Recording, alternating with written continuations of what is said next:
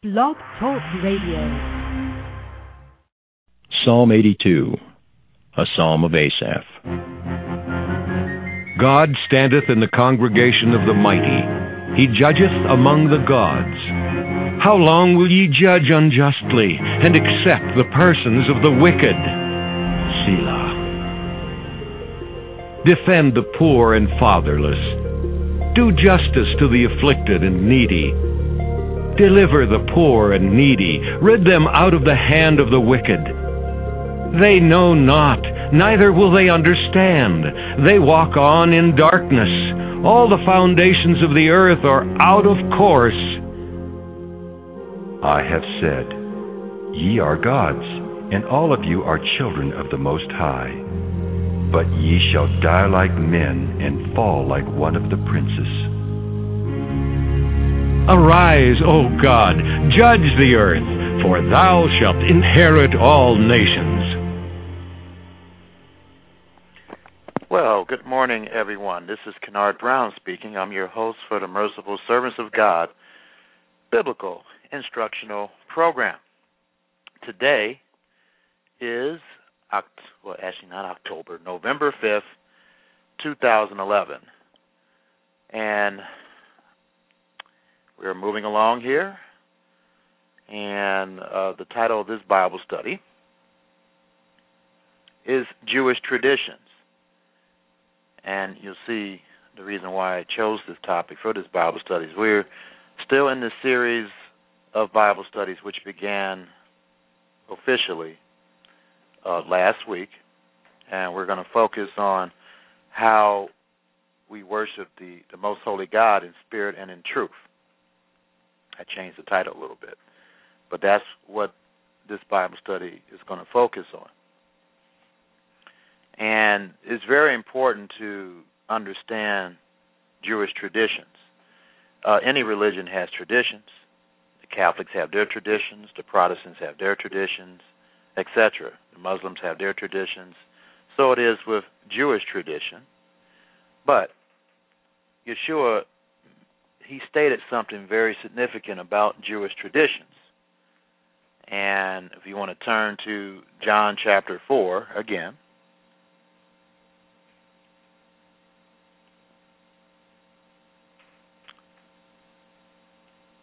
I'm reading this in the English Standard Version.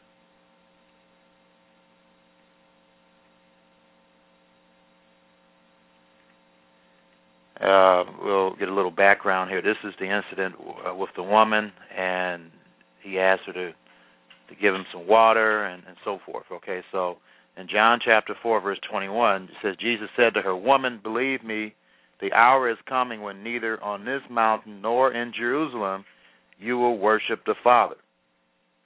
So what he was doing was prophesying what happened in AD 70 with the destruction of Jerusalem. Son, could you get me that Bible over there, please? The red Bible. Thank you. Verse 22 of John chapter 4. You worship what you do not know. We worship what we know, for salvation is from who? The Muslims? The Buddhists? The Catholics? The Protestants? Any other religion? No. From the Jews.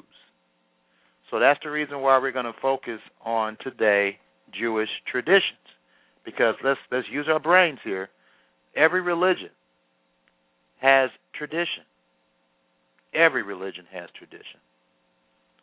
And let's understand what the word tradition means anyway, because I don't think people really, it just popped in my mind that we need to define what that word means, because people just don't understand what tradition really is. So let me look up, I just looked at the scripture here and then tradition right here. All right, tradition means to deliver in teaching. A tradition, doctrine, or injunction delivered or communicated from one to another, whether divine, human, whether divine or human.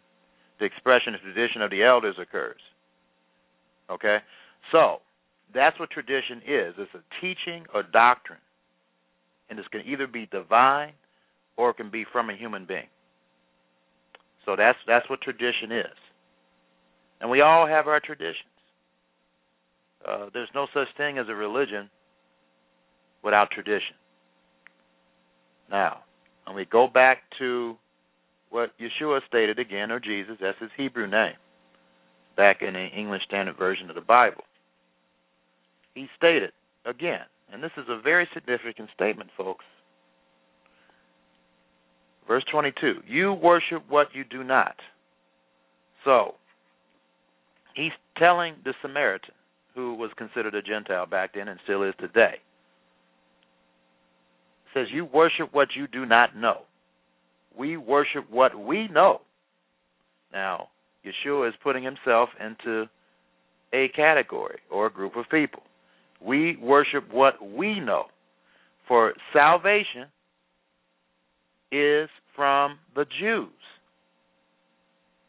So what Yeshua is telling anyone who has eyes to see and ears to hear, we better do some research, some thorough research, and study the Jews. I don't know if many of you listening to me who claim to be Christians, you are following a Jewish person. The Bible states that Jesus is the same yesterday, today, and forever.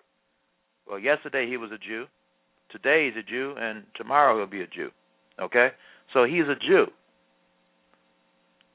And if your Lord and Master and Savior is telling you that salvation is from the Jews, then I think it would be wise for you to find out all you can about the Jews.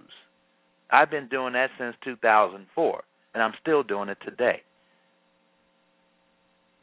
And many people say, well, most of the Jews don't believe that Yeshua is the Messiah. That's true. But remember, just like Mark Blitz brought out beautifully in Romans chapter 11, it says that Israel, which consists of Judah and Ephraim, or the tribe of Judah, and also the rest of the 10 tribes, who, again, I have to keep on saying this because I know most people don't know this, unfortunately, but the word is getting out, that the 10 tribes of Israel consist of the territories of the United States, the British Commonwealth of Nations, Canada, New Zealand, South Africa, Australia, and the countries in northwestern Europe, geographically. Of course, anyone that accepts Jesus Christ or Yeshua Messiah as Lord and Savior, and you recognize him as, or welcome him as, the King of Israel. That's who he is. Then you become a part of Israel, and that means you must do what that King of Israel wants you to do, which is obey Israel's rules and regulations and laws. So, again, verse 22, you worship what you do not know. We worship what we know, for salvation is from the Jews. So, worship has something to do, folks, with the Jews. I gave this Bible study to some folks, and they got offended by it. And I hope you don't get offended by it. This is your Lord and Savior's words, in red, in the King James Version of the Bible. You worship what you do not know. We worship what we know, for salvation is from the Jews. Now, is any religion perfect? No. Judaism isn't perfect either, but look, I've compared all the religions of the world, and Judaism by far is closest to the true worship of God than any other religion, by far. Case in point, how do we get the Bible? The Masoretics, who were Jews, translated the text into what we have today. Without them, we wouldn't have a Bible. Most of the Bible, I say most because Luke, I think he was a Gentile before he became a Jew or whatever, but in most cases, the entire Bible was written by Jews or people that were taught by Jews. So we can't discount the significance of the Jews first, folks. I think I need some water here. Be be right back. They are very important. King David was a Jew. Moses was a Levite, but eventually the Levites became linked with the Jews. That's why the Jews say he was a Jew. Well, that's incorrect. He was originally a Levite and stayed a Levite. And the Levites eventually linked with the Jews because they came back with the Jews during the time of Ezra and Nehemiah. Remember, in 586 BC, the first temple was destroyed, and they, after 70 years, according to the prophecy, they returned along with the help of Ezra the scribe and Nehemiah, and they cleaned out the temple and rebuilt the temple and so forth, and it became, later on, King Harold had also made some improvements as well, and I was going to say it became the second temple, and that was destroyed in AD 70. One of the Jewish traditions that hopefully I'll cover today, Tisha B'Av, celebrates that. And because we don't celebrate it, we don't really understand the significance of the temple being destroyed. That's another good Jewish tradition that hardly no one knows about other than the Jews. And there's nothing wrong with celebrating what God did, not celebrating, but acknowledging the destruction of the temple. Why was it destroyed? Because of the Jewish people and Israel's sins. That's why. That's why. And so we need to reflect on that and realize what we did. All right, so let's focus on that. Before I do that, I want to do the Torah readings here, summarize them, and then we're going to get back into this. Okay, well, we understand what the Lord said about salvations from the Jews. Why is that? And what are their good traditions? And I'm just going to summarize it. If I was going to go over all their traditions, this would be like a longer Bible study than what it's going to be today. You're going to have to do research on your own and figure out which ones you want to incorporate. You must work out your own salvation. I'm just going to give you a guide. I'm going to break this down. I don't want to get over scholarly here. You know, the purpose of teaching is to say things so people can understand. You know, I can easily get up here and just be arrogant about the knowledge that God has given me. I'm not going to do that. What I'm going to do is break things down so that you can easily understand and so that you can do your own research. That's what a good teacher does, whether they're teaching the Bible or anything else. Okay, so let's go over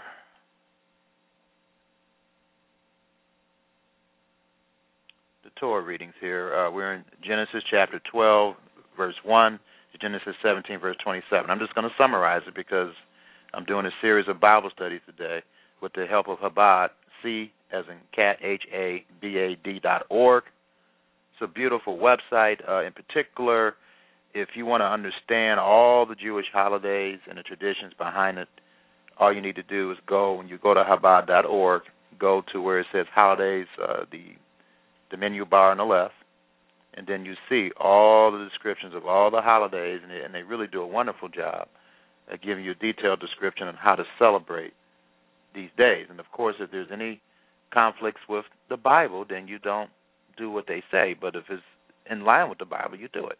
And I'm going to try to explain that today as well. That's how you, not only with the Jewish tradition, but any tradition that people claim to help you to worship the most holy God, you have to use the Bible as a guide to filter it out. Use the Bible as a filter to see whether or not it's something you should do or you shouldn't do. That's a part of working out your own salvation and dividing the word of truth. Okay. Now, see, with traditions, too, I've been around for years people that they look bored when they're going to worship services or whatever.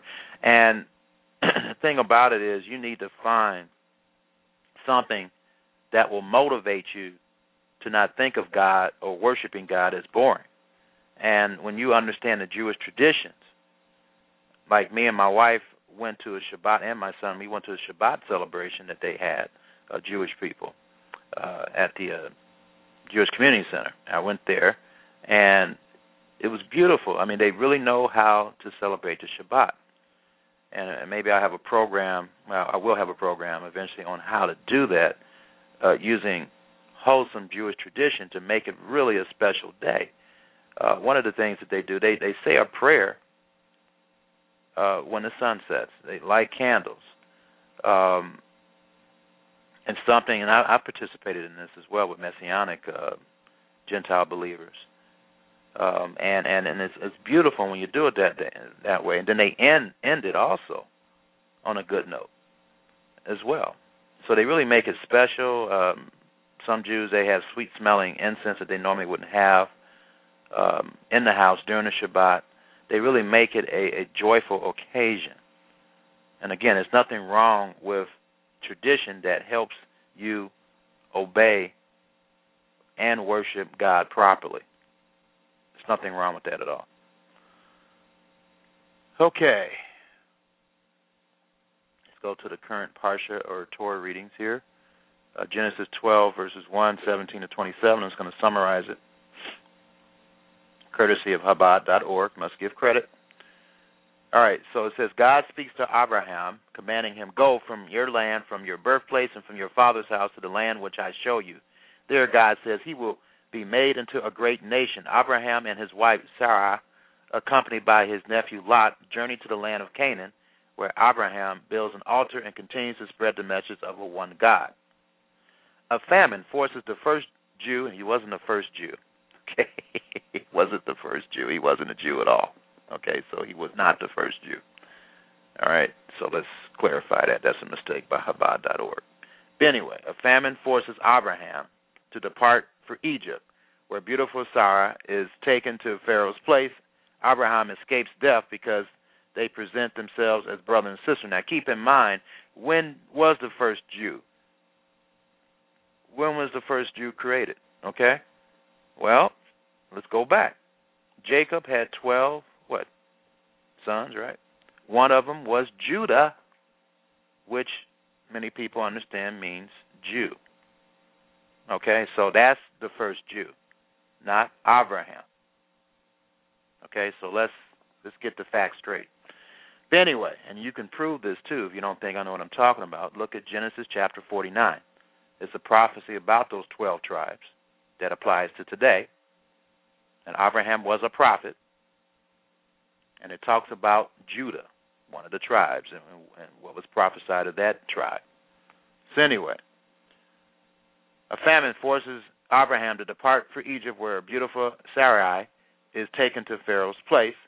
Abraham escapes death because they present themselves as brother and sister, which was a slight lie. A plague prevents the Egyptian king from touching her and convinces him to return her to Abraham and to compensate the brother revealed as husband with gold, silver, and cattle. Back in the land of Canaan, Lot separates from Abraham and settles in the evil city of Sodom. Here we go with Sodom again, where he falls captive when the mighty armies of Chedorlaomer, I guess, Chedorlaomer, Chedorlaomer, and his three allies conquered the 5 cities of the Sodom Valley. Abraham sets out with a small band to rescue his nephew, defeats the 4 kings, and is blessed by Melchizedek, or the righteous king of Salem, or Jerusalem. God seals a covenant between the parts with Abraham in which the exile and persecution of the people of Israel is foretold, and the Holy Land is bequeathed to them as the eternal heritage. Still childless 10 years after their arrival in the land, Sarai tells Abraham to marry her maidservant Hagar, which was a sin. He shouldn't have did that. He committed adultery. Hagar conceives, becomes insolent toward her mistress, and then flees when Sarai treats her harshly. An angel convinces her to return and tells her that her son will father a populous nation. I mean, some people don't consider this adultery, whatever. It is sin. Okay, he fornicated, which is a sexual sin, one way or the other. It was a sin. All right. So an angel convinces her to return and tells her that her son will father a populous nation. Ishmael is born in Abraham's 86th year.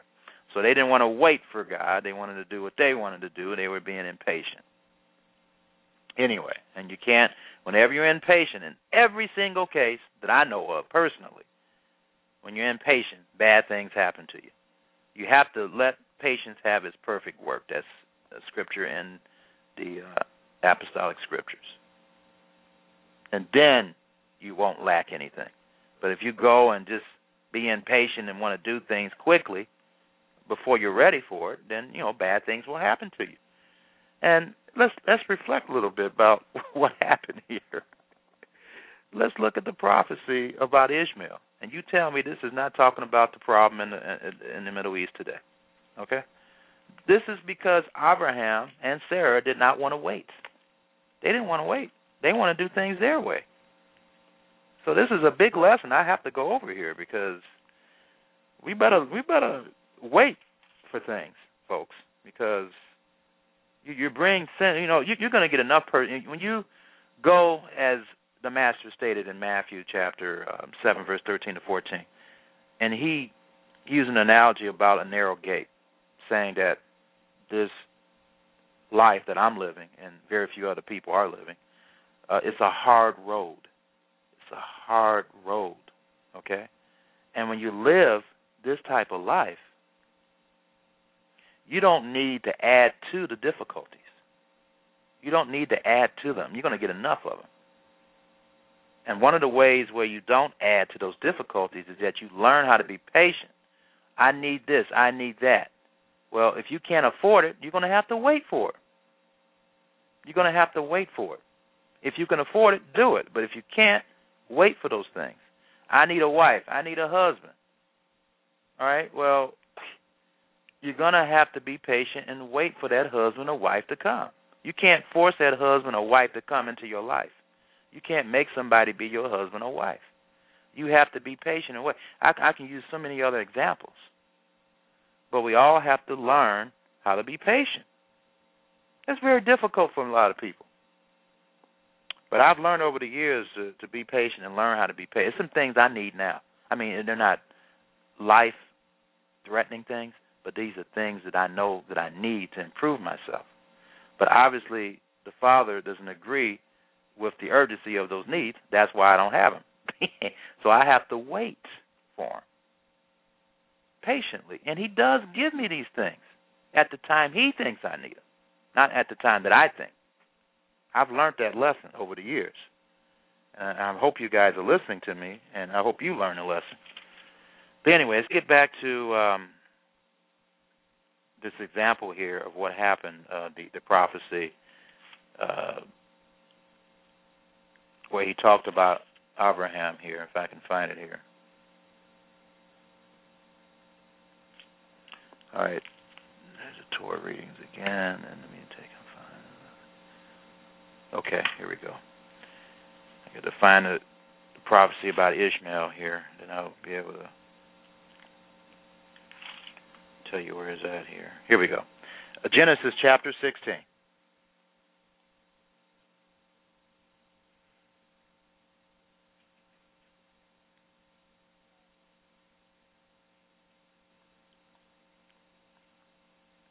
I'm going to start in verse 7 so you'll understand the background here. How much time do I have left here? Plenty of time. Okay. Genesis chapter 16, beginning in verse 7, says, the angel of the Lord found her by a spring of water in the wilderness, a spring on the way to Shur. This is when Abraham had listened to his wife and had let Hagar go.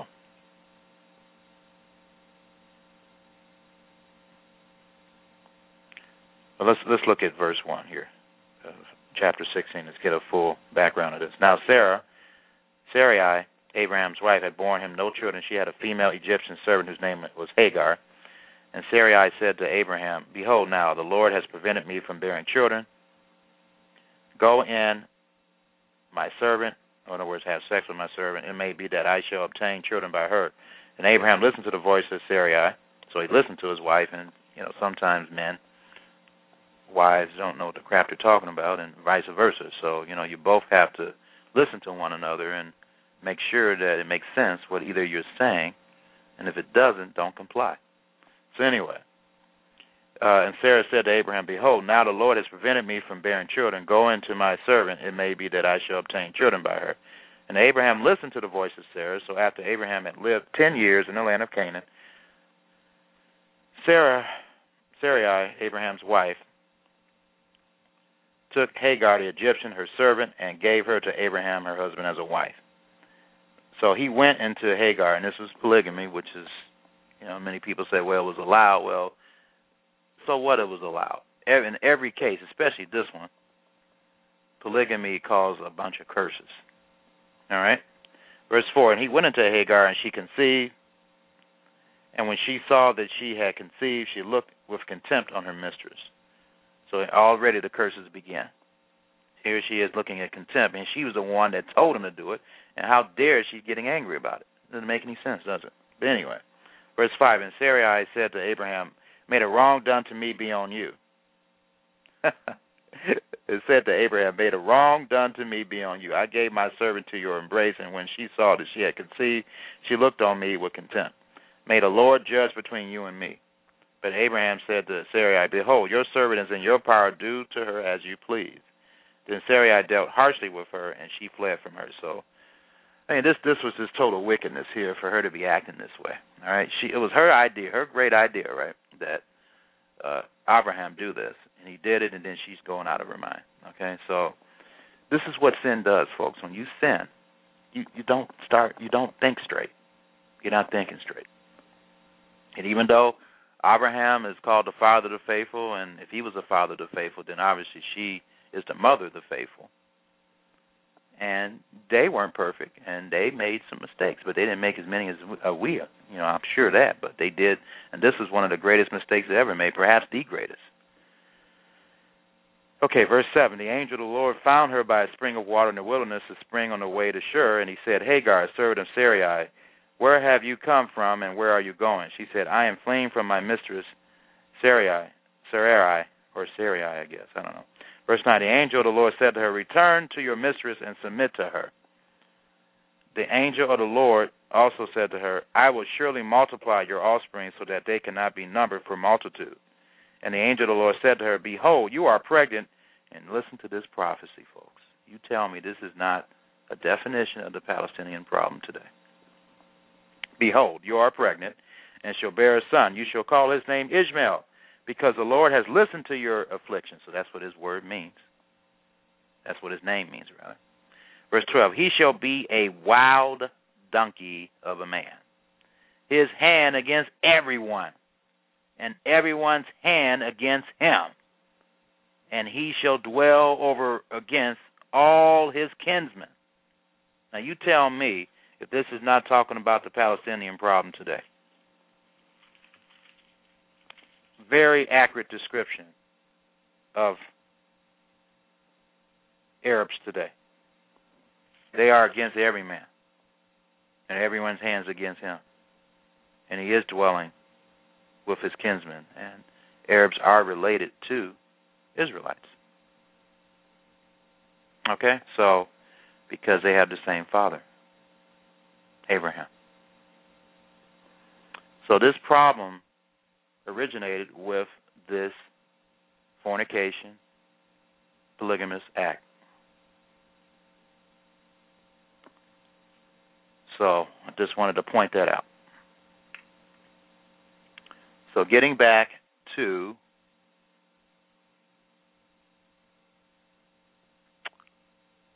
all right, so 13 years later, God changes Abraham's name to Abraham, father of multitudes, and Sarai's name to Sarah, princess. So, husbands, I know it's difficult, but you need to try to treat your wives like princesses.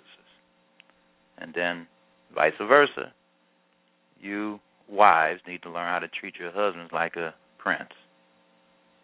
Or, the example of the book of Esther, you should treat your wives like a queen.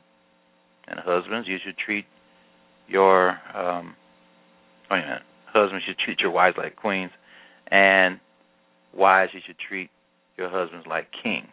Okay, prince or kings for women, okay, or a princess or a queen, as far as husbands treating their wives.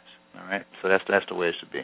Anyway, and promises that a son would be born to them from this child whom they should call Isaac will laugh. That's Isaac's name. That's what it means. Will stem the great nation for which God will establish his special bond. Abraham is commanded to circumcise himself, and this is really interesting. After he did this, he circumcised himself, which was somewhat of some people think it was a punishment to get him to understand he shouldn't have did that. And boy, what a punishment. Anyway. And his descendants as a sign of the covenant or agreement between me and you. Remember, when you see covenant, it doesn't mean 10 Commandments. It means agreement. Okay? Agreement. Abraham immediately complies, circumcising himself and all the males of his household. He didn't have too much of a problem obeying God, folks. You know, that's why he considered Abraham his friend. Unfortunately, a lot of modern-day Israelites today have a problem. When I mean Israelites, I'm not talking about just Jews. I'm talking about, again, the United States, Americans, Britons, Canadians, French folks, the countries in northwestern Europe, New Zealand, Australia, South Africa, and anyone that claims to believe that the Jewish Messiah, Jesus Christ, is their King, Lord, and Master and Savior. You also are part of Israel as well. Okay, so that's the Torah reading as far as the first 5 books of the Bible in Genesis. Let's go to the Haftorah, which is the prophet section, and courtesy of Chabad.org. That's Isaiah chapter 40, verse 27 to Isaiah 41, verse 16.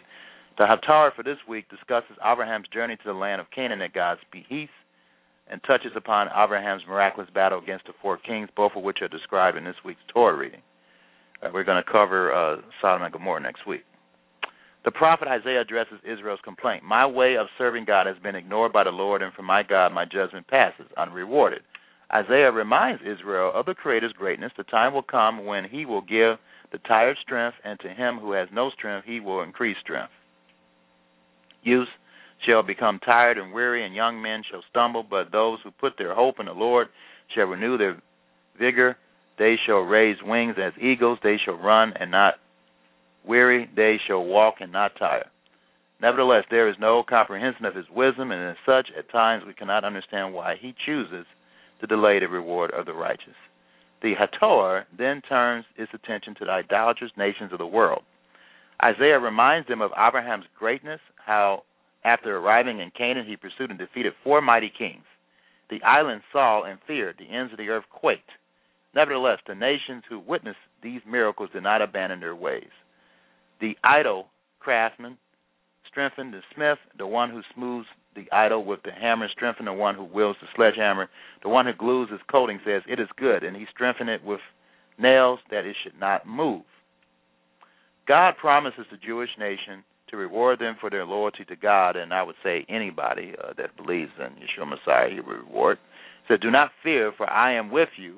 Be not discouraged, for I am your God. Behold, all those incensed or angry at you shall be ashamed and confounded. Those who quarreled with you shall be as naught and be lost. This applies to anybody, again, who believes in the true God, whose Son and Messiah is Yeshua, or Jesus. All right, so that's the Haftorah reading for today. And what other readings do we have here to go over before we... Okay, Romans chapter 4, which is a pretty interesting chapter. And it talks about Abraham here. Let's go over it here. Romans chapter 4.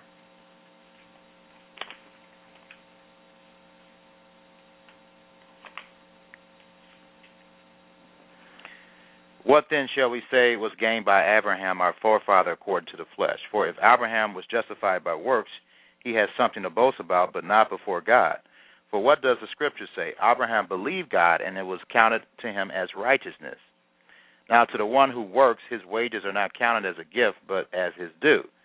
And to the one who does not work, but believes in him who justifies the ungodly, his faith is counted as righteousness. just as David also speaks of the blessing of the one to whom God counts righteousness apart from works. Blessed are those whose lawless deeds are forgiven, whose sins are covered. Blessed is the man against whom the Lord will not count his sin. Is this blessing then only for the circumcised or also for the uncircumcised? In other words, the circumcised are Jewish people, the uncircumcised are Gentiles. We say that faith was counted to Abraham as righteousness. How then was it counted to him? Was it before or after he had been circumcised? It was not after, but before he was circumcised. He received the sign of circumcision as a seal of the righteousness that he had by faith while he was still uncircumcised. Abraham was a Gentile, folks. That's the truth of the matter. The purpose was to make him the father of all who believe without being circumcised, without becoming a Jew, so that righteousness would be counted to them as well. Now, this is interesting because Abraham was not a Jew, folks. He was not a Jew. So no wonder he's using this as an example, Abraham, about the circumcision, which is a Jewish idiom in this context for being a Jew, and uncircumcised is a Jewish idiom to mean that you're a Gentile. So anyway, the purpose was to make him the father of all who believe without being circumcised or becoming a Jew, so that righteousness would be counted to them as well, and to make him the father of the circumcised who are not merely circumcised, but who also walk in the footsteps of the faith that our father Abraham had before he was circumcised. Circumcision also is, God is more concerned about circumcision of the heart, okay, getting the wickedness out. That's what circumcision represents. It's not so much becoming a Jew. The Jewish ritual, even back in the first century, was, okay, well, for you Gentiles to be saved, you must become a Jew. So you have to go through this ritual, this Jewish ritual, which they still do today, by the way, of circumcision to become a Jew. And that's nowhere in the Bible. That's a Jewish tradition, a bad one, I would say, where you have to get circumcised to become a Jew. Now, the Torah does state that you must get circumcised, but you do it the Abraham way, okay? During the 8th day, each male should be circumcised. They do that in the United States. They circumcise. I don't know if they do it at the 8th day. I think they do, right, Cherie? The majority of hospitals do it the right way, the 8th day. Okay, well, yeah, I know my son was done in the right way, so on the 8th day, right? You don't know. Okay, I thought you told me it was the 8th day. But anyway, the point of the matter is that they are circumcised, okay? And where do we get the idea from? Okay, that's another sign that we are part of the people of God as well. Many Americans get circumcised. But anyway, verse 12, and to make him the father of the circumcised who are not merely circumcised, but who also walk in the footsteps of the faith that our father Abraham had before he was circumcised. Verse 13, for the promise to Abraham and his offspring that he would be heir of the world did not come through the law of the Torah, but through the righteousness of faith. For if it is the adherents of the law who are to be heirs, faith is null and the promise is void. For the law brings wrath, and it brings wrath if you don't obey it. But where there is no law, there is no transgression. That's what I just meant there. So that is why it depends on faith. In order that the promise may rest on grace or favor and be guaranteed to all his offspring, not only to the adherent of the law, but also to the one who shares the faith of Abraham, who is the father of us all, as it is written, I have made you the father of many nations. He's the father of those 12 tribes, folks, and he's also the father of the Arabs. In the presence of the God in whom he believed, who gives life to the dead and calls into existence the things that do not exist. In hope he believed against hope that he should become the father of many nations, as he had been told, so shall your offspring be. He did not weaken in faith when he considered his own body, which was as good as dead, since he was about 100 years old, or when he considered the barrenness of Sarah's womb. No distrust made him waver concerning the promise of God, but he grew strong in his faith as he gave glory to God, fully convinced that God was able to do what he promised. That is why his faith was counted to him as righteousness, but the words it was counted to him were not written for his sake alone, but for ours too. But for ours also. It will be counted to us who believe in him, who raised from the dead Jesus our Lord, who was delivered up for our transgressions, or trespasses, and raised for our justification. So yes, Abraham, his righteousness had a lot to do with faith, but remember in James chapter 2, faith must have works. Let's go there here. Let's get the complete picture here. James.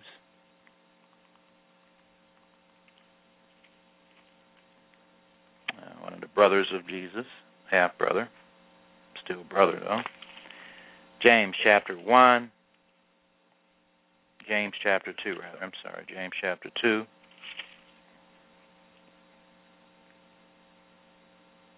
Verse 21 says, was not Abraham our father justified by works when he offered up his son Isaac on the altar? You see that faith was active along with his works, and faith was completed by his works.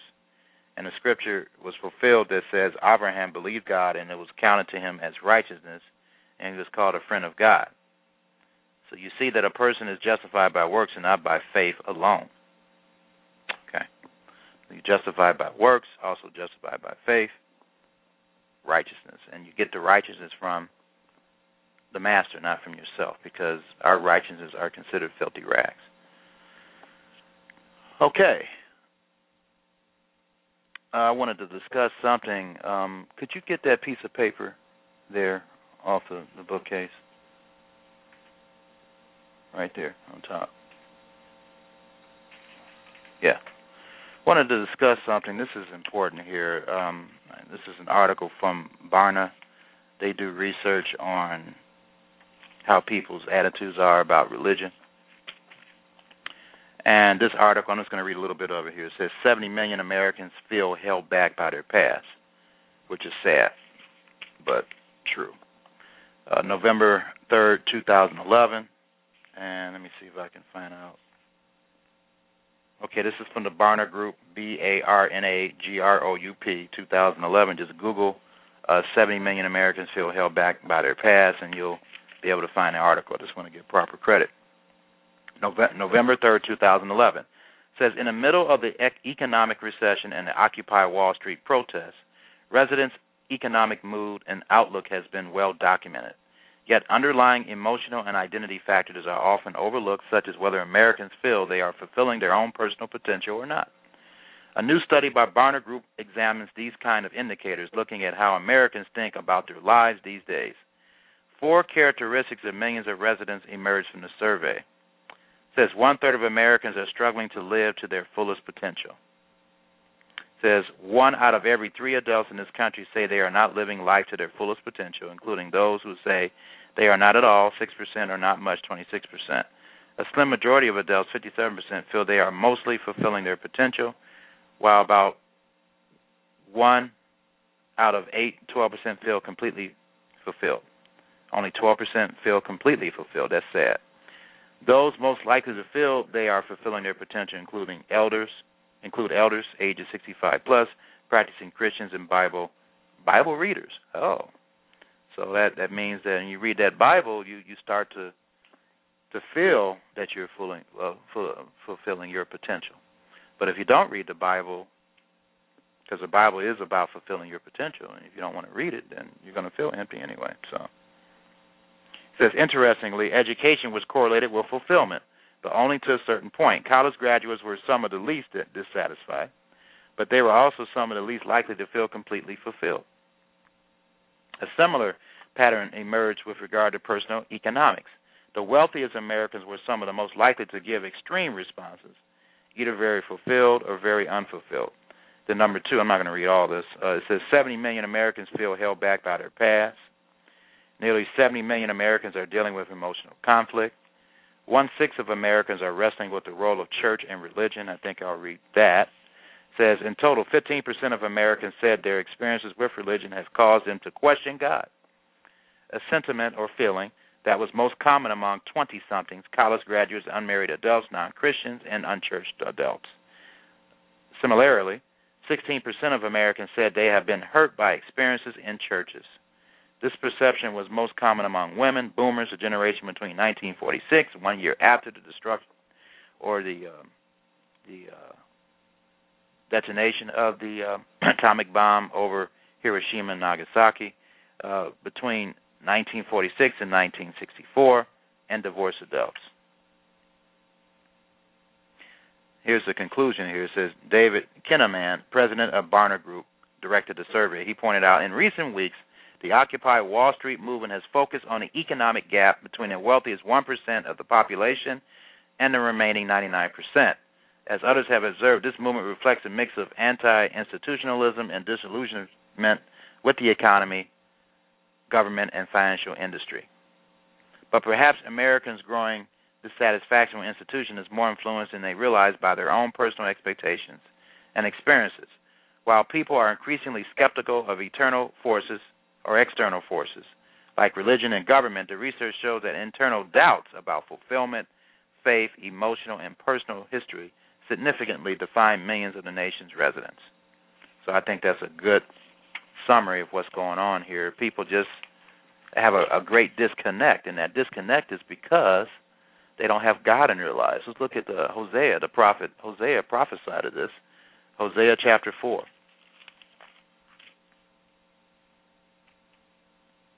This is our state right now. This is prophecy 2011. This is prophecy for the 21st century, folks. Hosea chapter 4, verse 1. Hear the word of the Lord, O children of Israel. Again, Israel's us, folks. We have the most Bible distribution in the history of the world. In this country, in Canada, and Britain, over there in the nation of Israel. We're Israel. Verse 1, hear the word of the Lord, O children of Israel, which means the descendants of Israel, right? We are the children of Israel. For the Lord has a controversy with the inhabitants of the land. There is no faithfulness or steadfast love, and no knowledge of God in the land. In other words, very few people know of the true God of this Bible. And I just read to you that in the Barna Group, if you just look at that website, not too many people read and study the Bible. They don't. And God knows that. He prophesied of it through his prophet Hosea. Verse 2, there is swearing. Yes, there is. There's lying. There's murder, stealing, and committing adultery all across this nation. They break all bounds, and bloodshed follows bloodshed. And whenever I read that verse, I think about all the abortions that are allowed, over 1.2 million every year in this country. It's the leading cause of death. Second is heart disease. Verse 3, therefore the land mourns, and all who dwell in it languish, and also the beasts of the field and the birds of the heavens, and even the fish of the sea are taken away. Look at all those dead fish because of that oil spill by BP, a filthy rich oil company that originates in the British Commonwealth of Nations. Verse 4, yet let no one contend, and let none accuse, for with you is my contention, O priests or ministers of today. You shall stumble by day, the prophet shall stumble with you by night, and I will destroy your mother. Now, this is the verse I wanted to get to, verse 6. My people are destroyed for lack of knowledge. Because you have rejected knowledge, I reject you from being a priest to me. And since you have forgotten the law of your God, I will also forget your children. The more they increase, the more they sin against me. I will change their glory into shame. The population of the world has reached 7 billion people, October 31st. And he's saying that the more the population increases, the more they sin against him. Verse 8, they feed on the sin of my people. They are greedy for their iniquity. And it shall be like people, like priests, I will punish them for their ways and repay them for their deeds. They shall eat but not be satisfied. They shall play the whore but not multiply, because they have forsaken the Lord to cherish whoredom, wine and new wine, which take away the understanding. When you sin, when you drink too much wine, you don't have the ability to understand things. So that's what he's saying here. So, you can read the rest of this, but it's a prophecy. It applied back then. It applies today. Ecclesiastes 1 verse 9 says what happens. But let's turn there again. Let's understand what Solomon stated here. And this helps you understand prophecy. In a lot of cases, dual. The social conditions is dual. Maybe the exact same event in the exact same way, not going to happen, but the social conditions are going to be similar. Ecclesiastes 1.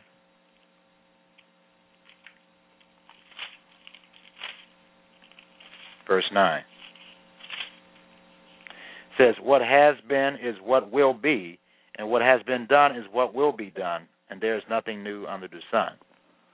So let's understand that whenever you read prophetic scriptures, and you can definitely apply this social. What I mean by social conditions, adultery has always been around, folks. Okay, homosexuality has always been around. Polygamy is still around, right? That's what I mean by social conditions. Those social conditions exist today as it did back in biblical times. So that's what I'm talking about. All right.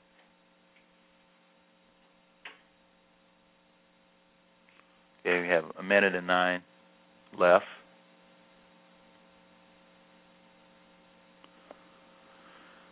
And, it just amazes me. People can spend 2.5 to 3 hours looking at their favorite movie, but when someone's talking about the Bible,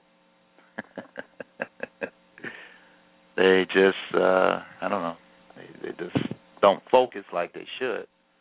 And Yeshua stated that his words are eternal life.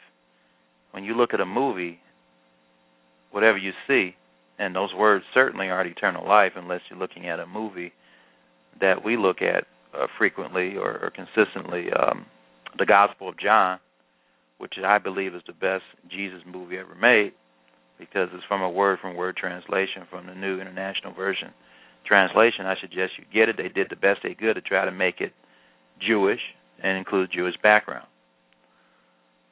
So those are the kind of movies that I suggest that you look at, those type of movies. Not these movies that contribute to blowing your brain away, literally. Okay, so we're going to continue this series, How Do We Worship the Most Holy God in Spirit and Truth? And right now we're going to focus on Jewish traditions. And are they all bad for us? Or can they help us worship the true Elohim, or God? And based on the statement that Jesus stated, of course they can. Because why would he say salvation is of the Jews? Now, keep in mind that of all the kings in the Middle East or in Palestine, if you compare the kings of Israel, because remember, because of Solomon's sin, the nation of Israel was split into tribes. You had a division. You had the tribe of Judah, and then Benjamin joined them. The tribe of Benjamin joined them, and then eventually Levi. And then you had the other tribes. You had the house of Israel, and you had the house of Judah. So there was a separation at that particular period of time. And that was a very significant thing that happened. There were 10 Jewish kings, righteous kings, and no kings of the house of Israel that were considered righteous. And these were all Jewish kings. Okay, of course, Solomon, I would consider him one of the righteous, even though he stated that he went astray, but indications are perhaps that he may have repented in the book of Ecclesiastes, especially at the end when he states that here's the whole matter: fear God and keep his commandments. So it's a possibility that he repented. Not a certainty, but it's a possibility. Of course, King David, Hezekiah were considered righteous kings, Jews. Yeshua is a Jew. He stated that, well, let's turn to the scripture here about his disciples and their role in the kingdom. And they were all Jews, by the way. In Matthew chapter 19, verse 28, well, actually, let's go Matthew 19, verse 27. It says, Then Peter said in reply, See, we have left everything and followed you. What then will we have? And then Matthew 19, verse 28, Jesus said to them, truly I say to you, in the new world, when the Son of Man will sit on his glorious throne, you who have followed me will also sit on 12 thrones, judging the 12 tribes of Israel. So, the new world that's going to arrive here soon, and it looks like it's going to arrive here in the 21st century, either that or the likelihood of us existing is not very likely.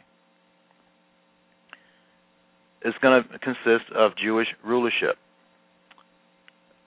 Jesus, the ultimate Jew, will rule this world as the Messiah. And then underneath him will be his disciples, and they're going to rule over the 12 tribes of Israel. So we're going to have a Jewish hierarchy. And to really prove this, well, I've already proved it, but to put an exclamation point on it, look at Zechariah chapter 8. Zechariah chapter 8, starting in verse 22. This is in the English Standard Version of the Bible. It says, many peoples and strong nations shall come to seek the Lord of hosts in Jerusalem and to entreat the favor of the Lord. Thus says the Lord of hosts, in those days 10 men, not 2 men, 10 men from the nations of every tongue shall take hold of the robe of a Jew, saying, let us go with you, for we have heard that God is with you. Salvation is of the Jews, folks. That's what your Bible says, if you truly believe it. So, let's turn to Acts chapter 28, verse 17.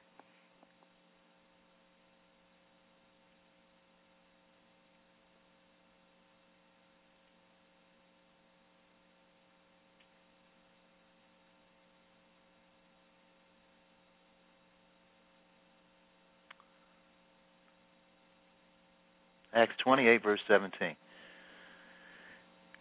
After 3 days, he called together the local leaders of the Jews, and when they had gathered, he said to them, brothers, and this is Paul speaking, though I had done nothing against our people or the customs of our fathers, the customs of our fathers, that involves the many Jewish traditions. So, Shaul or Paul is stating that he did not go against any of the Jewish customs. Now, of course, he didn't go against any of the Jewish customs that did not make the law of God of none effect. All right, so I just wanted to focus on that one scripture there to show you that Paul kept the Jewish traditions, many of them. And this word in the original Greek, it means ethos, and it means custom, usual practice, or manner, whether established by law or otherwise. Okay, and so he did not go against any of the traditions. So that's very important to understand that. All right, now let's look where else this word is used to fully understand what he was saying here. And in Acts 6, verse 14, for we have heard him say that this Jesus of Nazareth shall destroy this place and shall change the customs which Moses delivered us. Again, traditions. Acts 21, verse 21.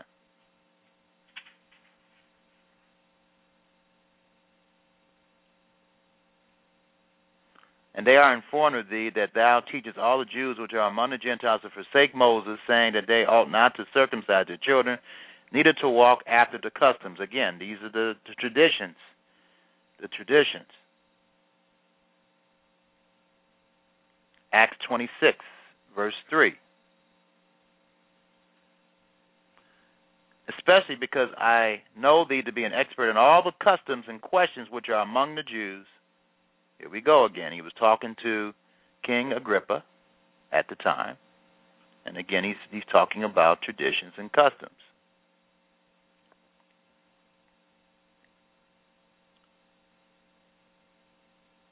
So it's very important to understand the context of what this is talking about. and that it's really nothing wrong with any tradition as long as it doesn't violate. And then Acts 25, verse 16, let's take a look at this word is used here. It says, to whom, let me look at it here. I answered them that it was not the custom of the Romans to give up anyone before the accused met with accusers. So now you understand the context of this. Any religion has traditions, including the Jewish religion. So I just wanted to point that out. Now, 2 Thessalonians chapter 2.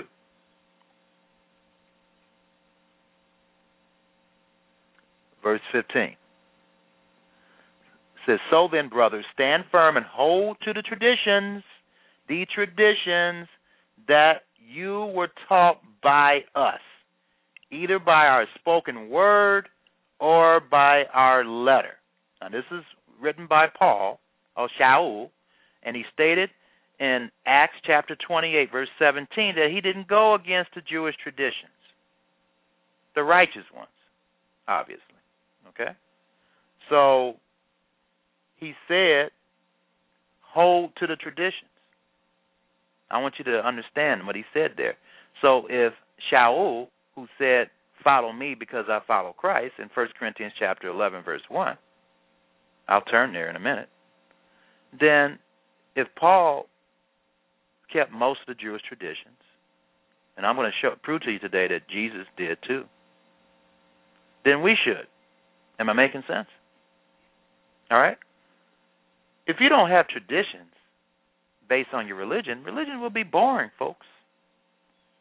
You got to have some type of rituals or something to inspire you to do it. Just like when you play basketball or baseball, right? I mean, there's certain ways or methodology that you do to enjoy the game, right? When you get married, right, it's not just two people just getting married, right? I mean, there's other things involved, like little music, right? The female dresses a certain way, a male dresses a certain way, right? You have a meal afterwards, right? I mean, it's a festive occasion, right? There's tradition involved in it, right? Right, Sheree? In a marriage. Life would be boring if you didn't have traditions. So traditions is not always bad. Tradition means usual practice or manner, whether established by law or otherwise. Now, when it's by otherwise, we got to make sure that when it comes to the God's law, that it doesn't make the law of God of none effect. Let's look at what the Master said about this to understand. So I think we start here in Matthew chapter 15.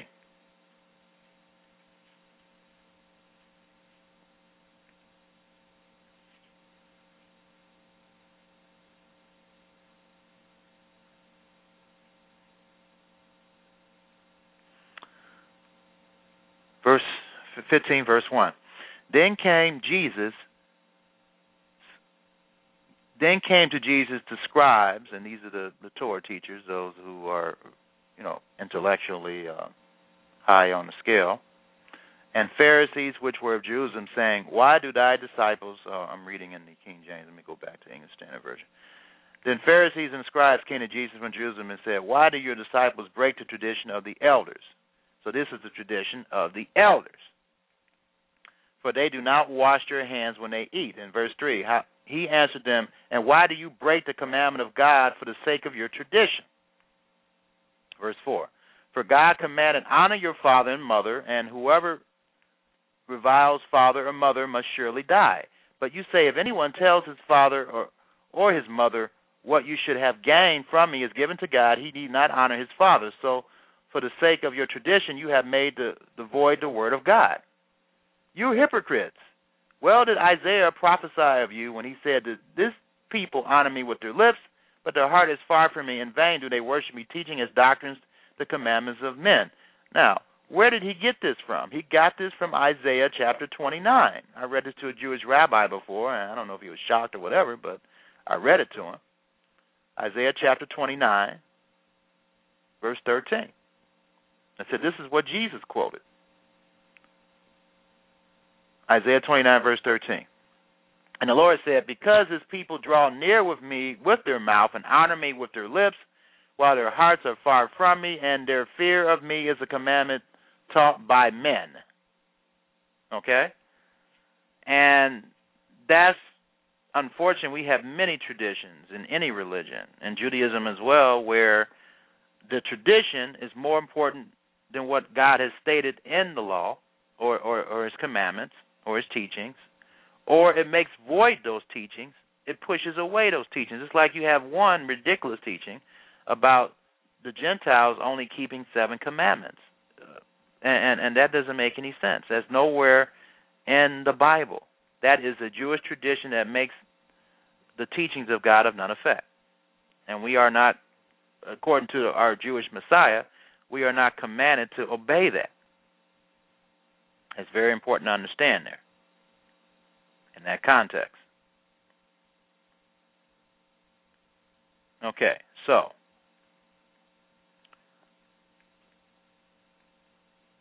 let's turn to Acts chapter 24.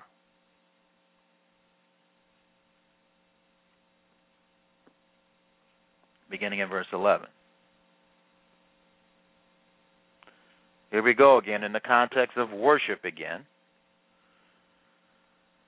Acts chapter 24, verse 11. You can verify that it is not more than 12 days since I went up to worship in Jerusalem. This is Shaul, Paul speaking. He went to Jerusalem to worship. Verse 12, and they did not find me disputing with anyone or stirring up a crowd, either in the temple or in the synagogue or in the city. Neither can they prove to you what they now bring up against me. But this I confess to you, that according to the way, which they call a sect, I worship the God of our fathers, believing everything laid down by the law and written in the prophets. This is what Shaul said, and yet people are teaching that he did away with the law. He did not, folks. And this is in the context, again, context meaning background, of worship. Worshiping involves doing it according to the way. The way what? The way of the Lord. The way the Messiah walked. He worships God by believing everything laid down by the law or the Torah and written in the prophets. That's how you worship in spirit and in truth. You know, I can't make that any clearer than when I'm making it. Verse 17 of Acts 24. Now, after several years, I came to bring alms to my nation, which is charity, and to present offerings. So that's also a part of worship. We can't give animal sacrifices today because the temple is not built. But in Hebrews chapter 13 and other places, it states that we should give spiritual sacrifices. How do you give spiritual sacrifices? By giving and sharing and helping people. That's what the sacrifices also pointed to. That's a part of worship. 1 Corinthians chapter 11, starting in verse 1. Be imitators of me as I am of Christ. So what does Shaul do? Let's go over this again. Number 1, he worshiped the true God. How did he worship the true God? By obeying everything in the Torah, the teachings of God, and the prophets. He gave alms. He gave charity to people. And also he gave offerings. He did what he was supposed to do in that area.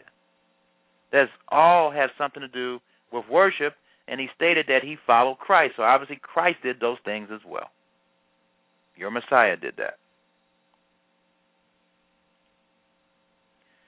All right. Now, we're going to look at some traditional Jewish days that is absolutely nothing wrong with keeping. And it has everything to do to help you worship the true God. Let's look at Purim. Now, this is found in the Bible. And how much time do I have left here? 50 minutes. All right. This is found in the Bible, folks. So let's turn to Esther. Esther chapter 9.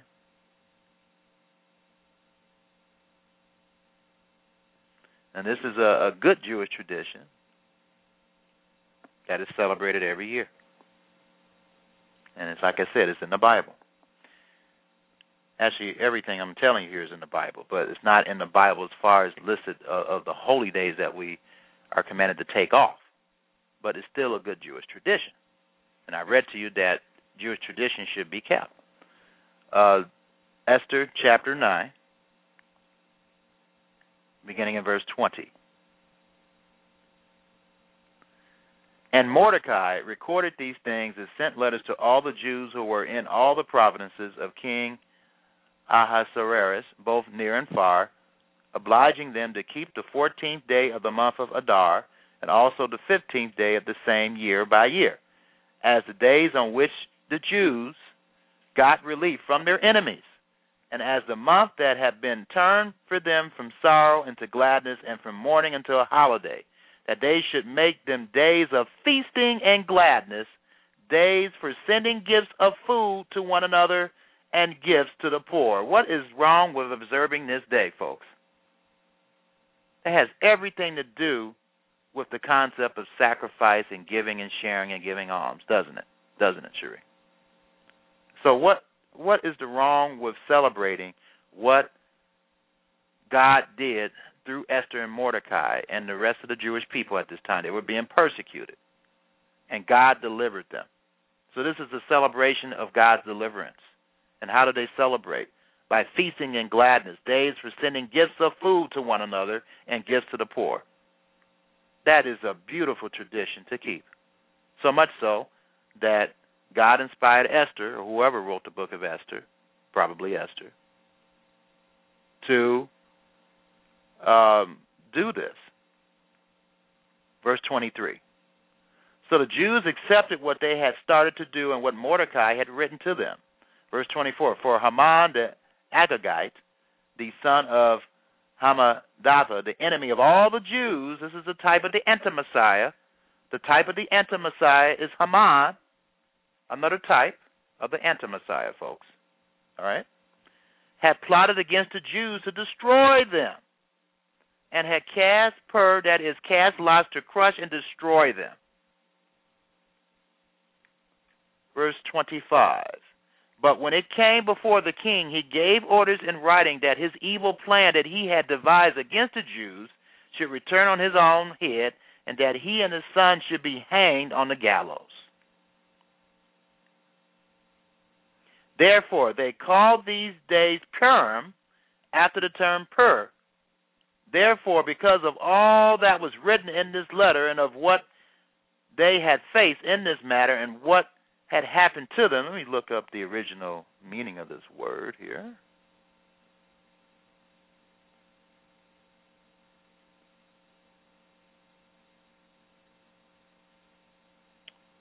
Okay, what is the matter with my software program? Okay, here we go. Okay, pure means lot, as by means of a broken piece. That's what it means. So it kind of categorized what Haman tried to do, or Haman tried to do.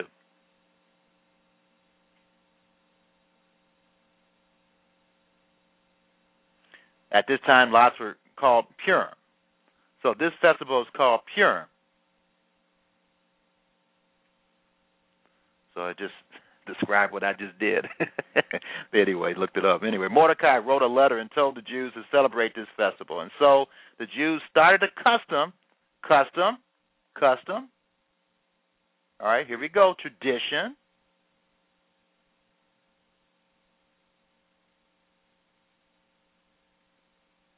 I want to look at this word up here.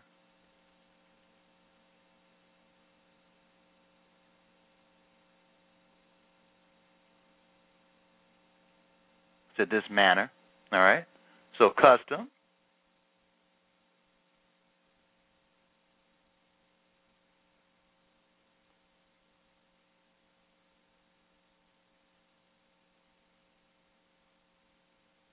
All right, so verse 27, the Jews firmly obligated themselves and their offspring to all who joined them that without fail they would keep these 2 days according to what was written at the time appointed every year,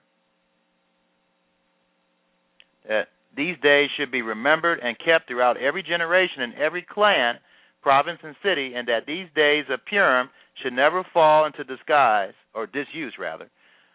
These days of Purim should never fall into disuse among the Jews, nor should the commemoration of these days cease among their descendants, which is interesting. So that's the reason why they continue to do it to this day, folks.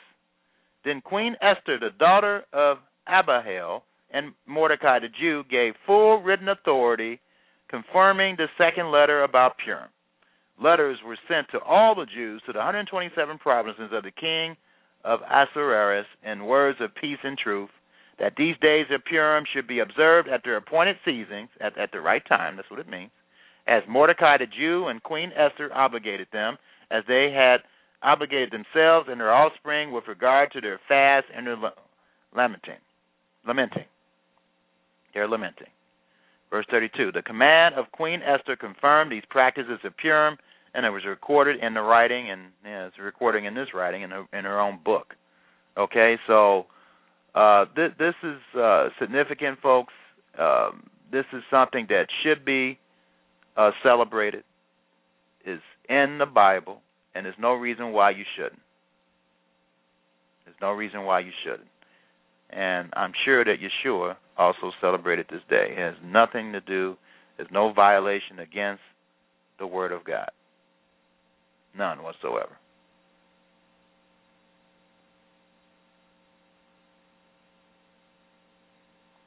Okay, so that's Purim. And that is celebrated every year. And I suggest that if you want to follow the example of Yeshua and also Shaul, who followed Yeshua, then you should celebrate Purim. Next one is Hanukkah, which is another significant tradition that you need to be celebrating. Purim and Hanukkah gives you a preview of what's going to happen in the Great Tribulation. That's the reason why you need to celebrate both days, because both of these events that cause the origination of Purim and Hanukkah has something to do with persecution of the truth, persecution of wanting to obey because you're obeying the laws of God. You're being persecuted because of that. We need to learn and be reminded of what happened and how these people overcame that persecution, how the Jews overcame the persecution of being hated because they want to keep the laws of God. These 2 days teaches us and reminds us of that. And it also helps us to understand what's going to happen in the future. That's why they must be kept. John chapter 10.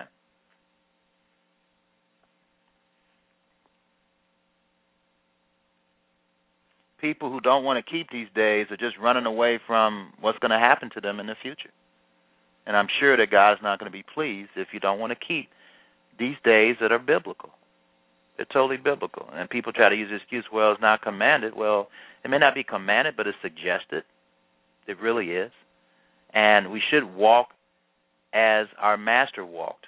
In 1 John chapter 2, verse 6, that's a commandment, to walk as he walked. Let's look at that first before I read this, so you don't think I'm talking crazy. 1 John chapter 2, verse 6. Well, actually, I'm going to read it in the context here. 1 John chapter 2, verse 1.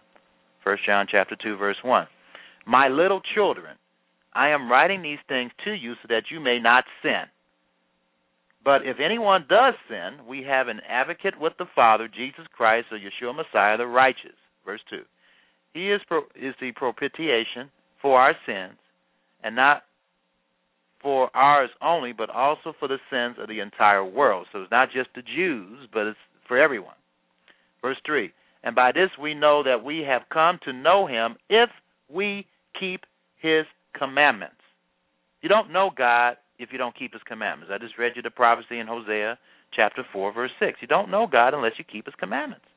Verse 4. Whoever says, I know him, but does not keep his commandments is a liar, and the truth is not in him. Again, we must worship in spirit and in truth. If you don't obey him, you don't have the truth in you. Plain and simple as that. Verse 5, but whoever keeps his word, in him truly the love of God is perfected. By this we know that we are in him. Whoever says he abides in him ought to walk in the same way in which he walked. And for him to state to the Samaritan that you don't know what you worship, for salvation is of the Jews. Obviously, he kept some or most of the Jewish traditions. He kept all of the Jewish traditions that did not conflict with the law of God. I know that. I don't even have to ask him that, because Shaul did it, and he stated that he followed Yeshua's example. Okay? So no one can prove to me out of the scriptures that we should not be keeping the Jewish traditions that Shaul and Yeshua did. Can they? Can they, son? No. Now, if they want to go and twist the scriptures to their own destruction, as Peter prophesied that would happen with many of Shaul's or Paul's epistles, then they can do that. But twisting the scriptures is not the truth. Okay, where are we now? John chapter 10. So let's take a look at Hanukkah. And if I don't get through, we'll continue on next week. Got 38 minutes left. I want to take my time here. John chapter 10.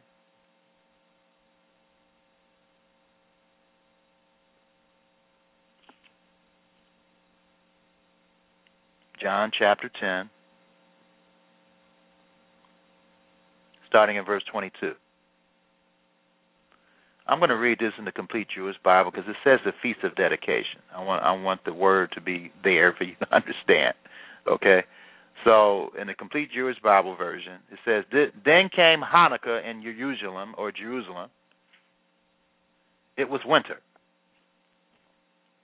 And Yeshua was walking around inside the temple area in Solomon's, okay, I need to go to the English version for this. English Standard Version. The colonnade of Solomon. All right, so I'm going to stop there, and I'm going to read a commentary here. It's called, and I should highly suggest you get this book. I mean, this book is awesome. The Life and Times of Jesus the Messiah, complete and unabridged in one volume, is by Alfred Edersheim. He was a Messianic Jew, and he wrote so many books on helping you understand the background of the Jews from a Messianic perspective, because he believed that Jesus was the Messiah. So I would recommend you get this book to understand the background of the Gospels. And what I like about this book, too, you can look at he has, I think, most of the verses of the Gospels here, and you can look, he has, like, say, for instance, you can look up this Hanukkah event, and then you can go right and turn to a page where he talks about the background of what happened here. I had one individual ignorantly tell me, well, he was just there. He doesn't understand what the Jews did back then as far as celebrating Hanukkah. And if you have to, that's why you have to understand, here we go again, salvations of the Jews. You have to understand their customs and mannerisms of how they obey the law. You have to understand how they live. You're not going to understand the Bible fully by just reading the Bible. I mean, you have to understand the historic background of the Jews to understand it. But anyway, I'm going to read on page 631 of this book. And again, I highly suggest you get this book and read it or use it as a reference.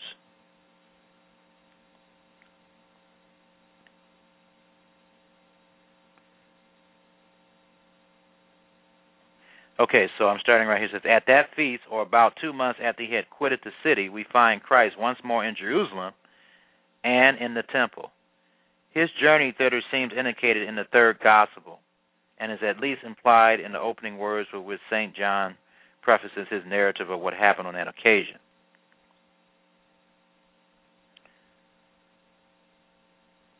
Okay, as we think of it, there seems special fitness presently to be pointed out in Christ spending what we regard as the last anniversary season of his birth in a temple at that feast. Well, he thinks that Jesus Christ was born around December. I totally disagree with him on that. I believe that he was born on Sukkot, or near the festival of Sukkot.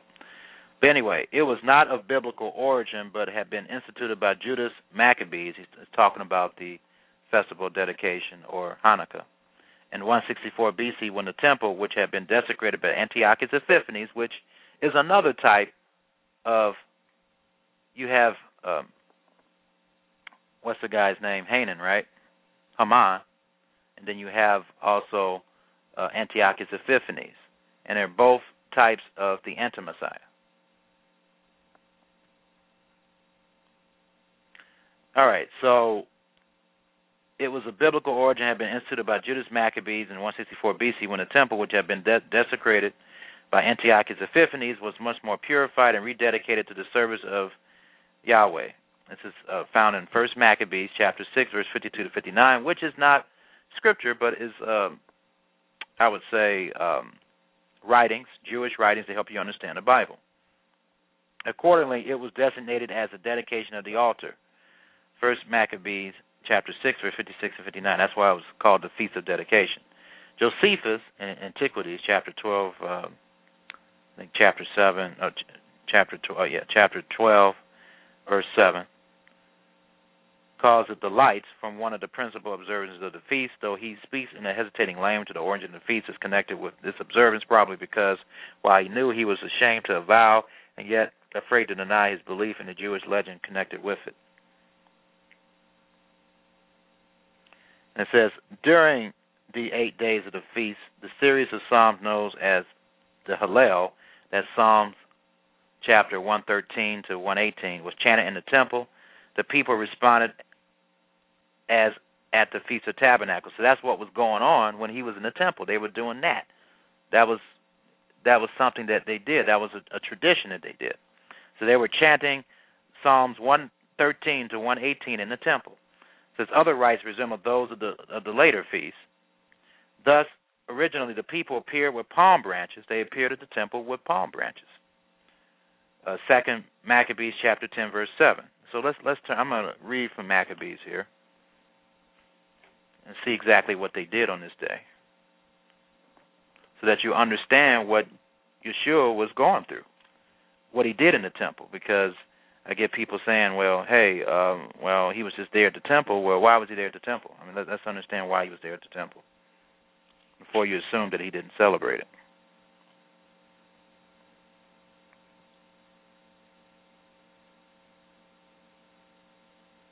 Okay, so let's read in 2 Maccabees chapter 10, verse 1. Now Maccabees and his followers, the Lord leading them on, recovered the temple in the city. They tore down the altars that had been built in the public square by the foreigners and also destroyed the sacred precincts. They purified the sanctuary and made another altar of sacrifice, and striking fire out of flint, they offered sacrifices after a lapse of 2 years, and they offered incense and lighted lamps and set out the bread of presence. When they had done this, they fell prostrate and implored the Lord that they might never again fall into such misfortunes, but that if they should ever sin, they might be disciplined by him with forbearance and not be handed over to blasphemous and barbarous nations. It happened that on the same day on which the sanctuary had been profaned by the foreigners, the purification of the sanctuary took place, that is, on the 25th day of the same month, which was Chislev. They celebrated it for 8 days with rejoicing in the manner of the festival of Booths. So similar to the festival of Sukkot, they celebrated it.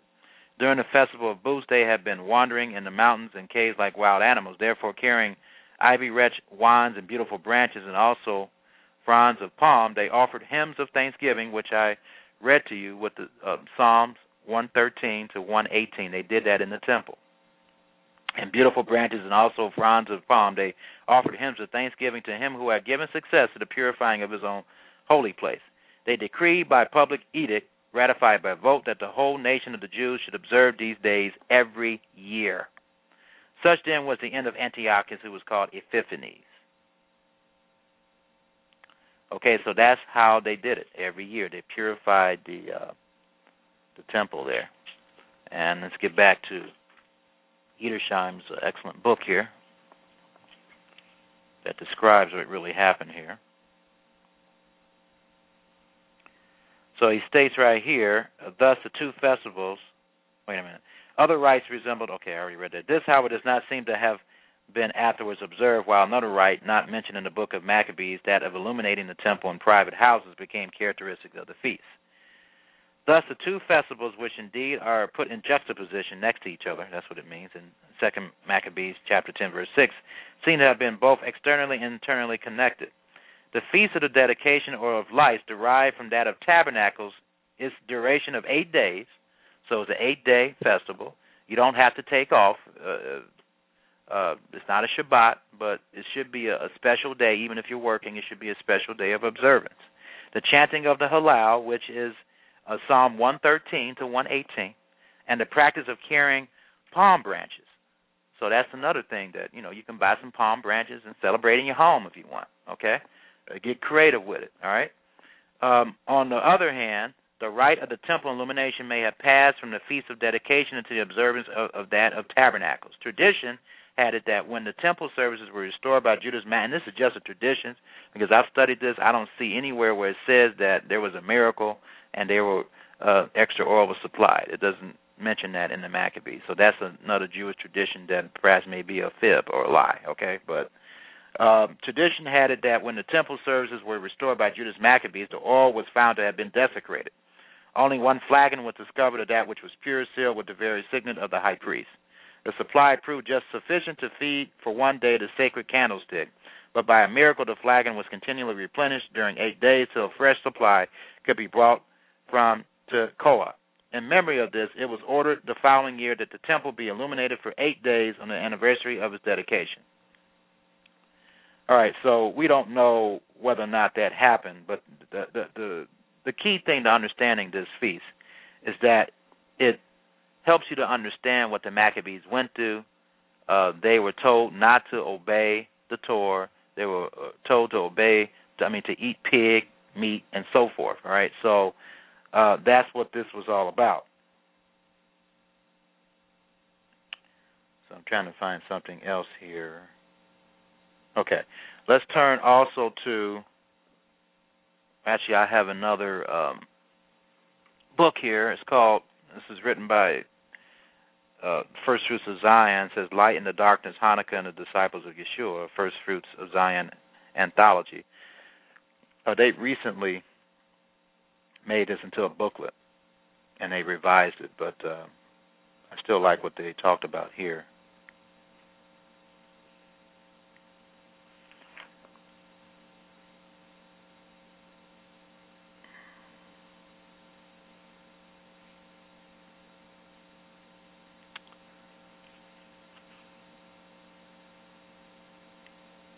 All right, so reading a little bit about the Hanukkah story here.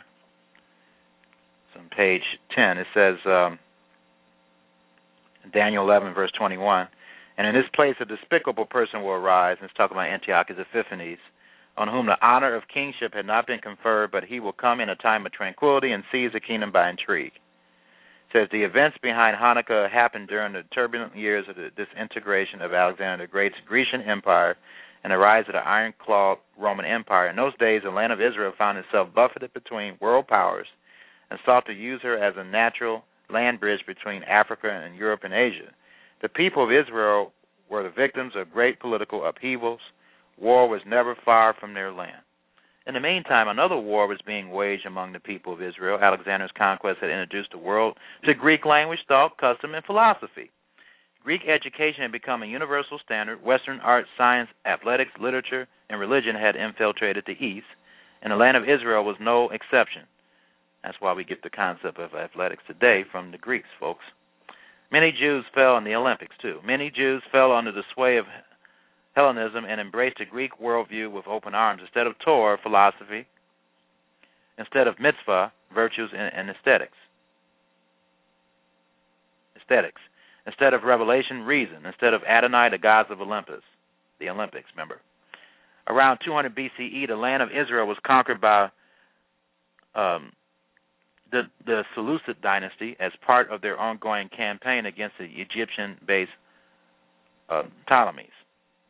In the year 175 BCE, Antiochus IV inherited the Seleucid throne and declared himself Epiphanes. He asserted that he was divine. Behind his back, however, people called him Antiochus Epiphanes,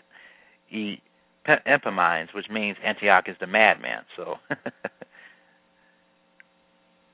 Epiphanes, I guess, which means Antiochus the madman. Antiochus ordered all his subjects to erect and worship statues of himself in their temples, and that's what's going to happen in the future. It's a type of anti-Messiah. Antiochus ordered all his subjects to erect and worship statues of himself in their temples. In addition, he sought to unify his territorial holdings by imposing a strict Hellenism. The Greek language became mandatory. Greek culture and religion was also required. Hellenist Jews bought a gymnasium to Jerusalem, and a godless Hellenist Jew named Jason was even appointed as high priest. And by the way, they had Olympics, and they had naked Olympics. They were going around naked and so forth. So that's all. That's what happened. And Antiochus also issued orders forbidding circumcision, Shabbat observance, kosher diets, and the study of Torah. And that's what's going to happen in the future, the Great Tribulation. In Daniel 11, verse 29 to 30, at the appointed time he will return and come into the south, but this last time it will not turn out the way it did before. For ships of Kittim will come against him. Therefore he will be disheartened, and he will return and become enraged at the Holy Covenant. That's the Jewish people that keep the law, and take action. So he will come back and show regard for those who forsake the Holy Covenant. In 169 BCE, Antiochus' army suffered a humiliating defeat in their Egyptian campaign when Roman intervention ships from Kittim put a halt to their advance. Shamed and angry, Antiochus turned his army back north to return through the land of Israel. When news reached him of civil unrest in Jerusalem, however, he sacked the city and indiscriminately and slaughtered thousands of citizens. During the siege, he entered the holy temple and stole the gold and silver, including the incense altar, the table, and the menorah.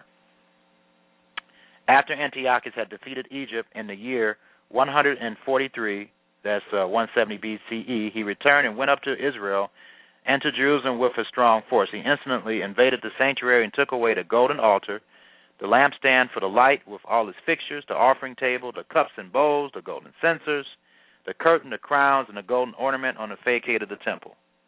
He stripped off everything and took away the gold and silver and the precious vessels. He also took all the hidden treasures he could find. Taking all this, he went back to his own country after he had spoken with great arrogance and shed much blood. And there was great mourning for Israel in every place they dwelt. It's in 1 Maccabees chapter 1, verse 20 and 25.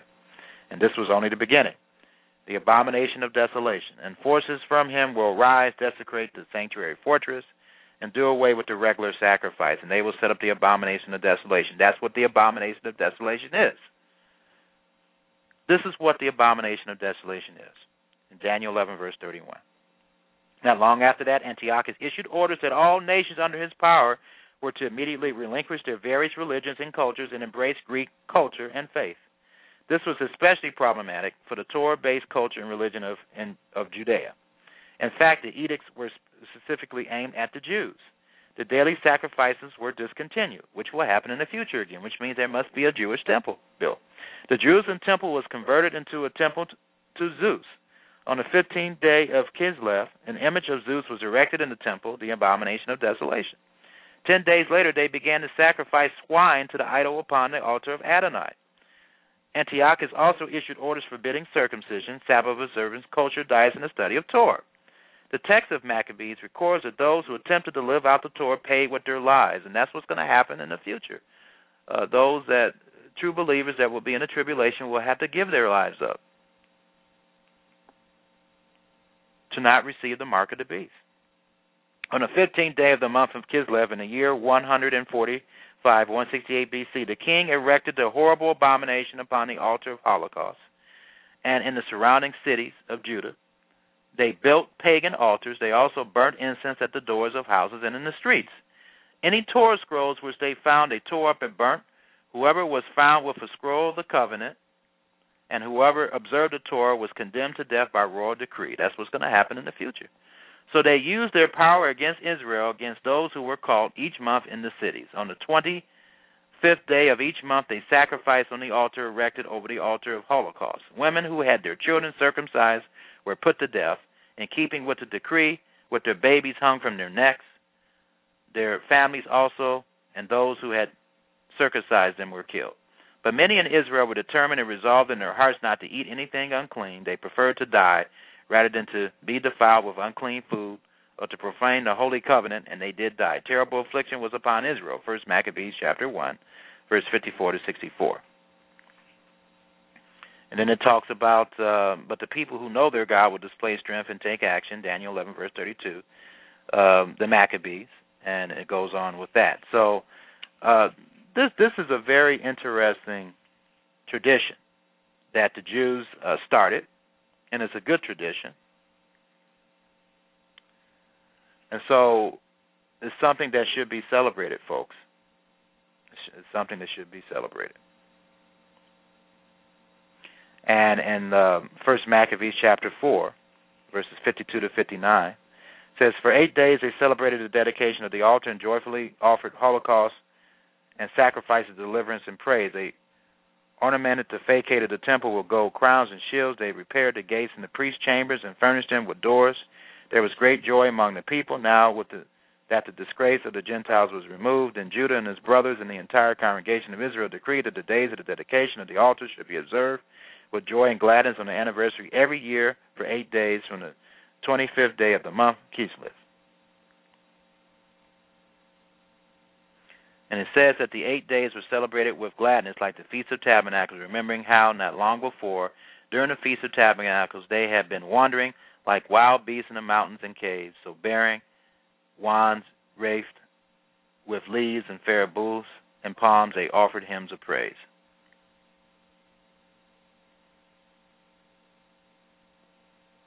Says another ancient name for Hanukkah is Sukkot of fire.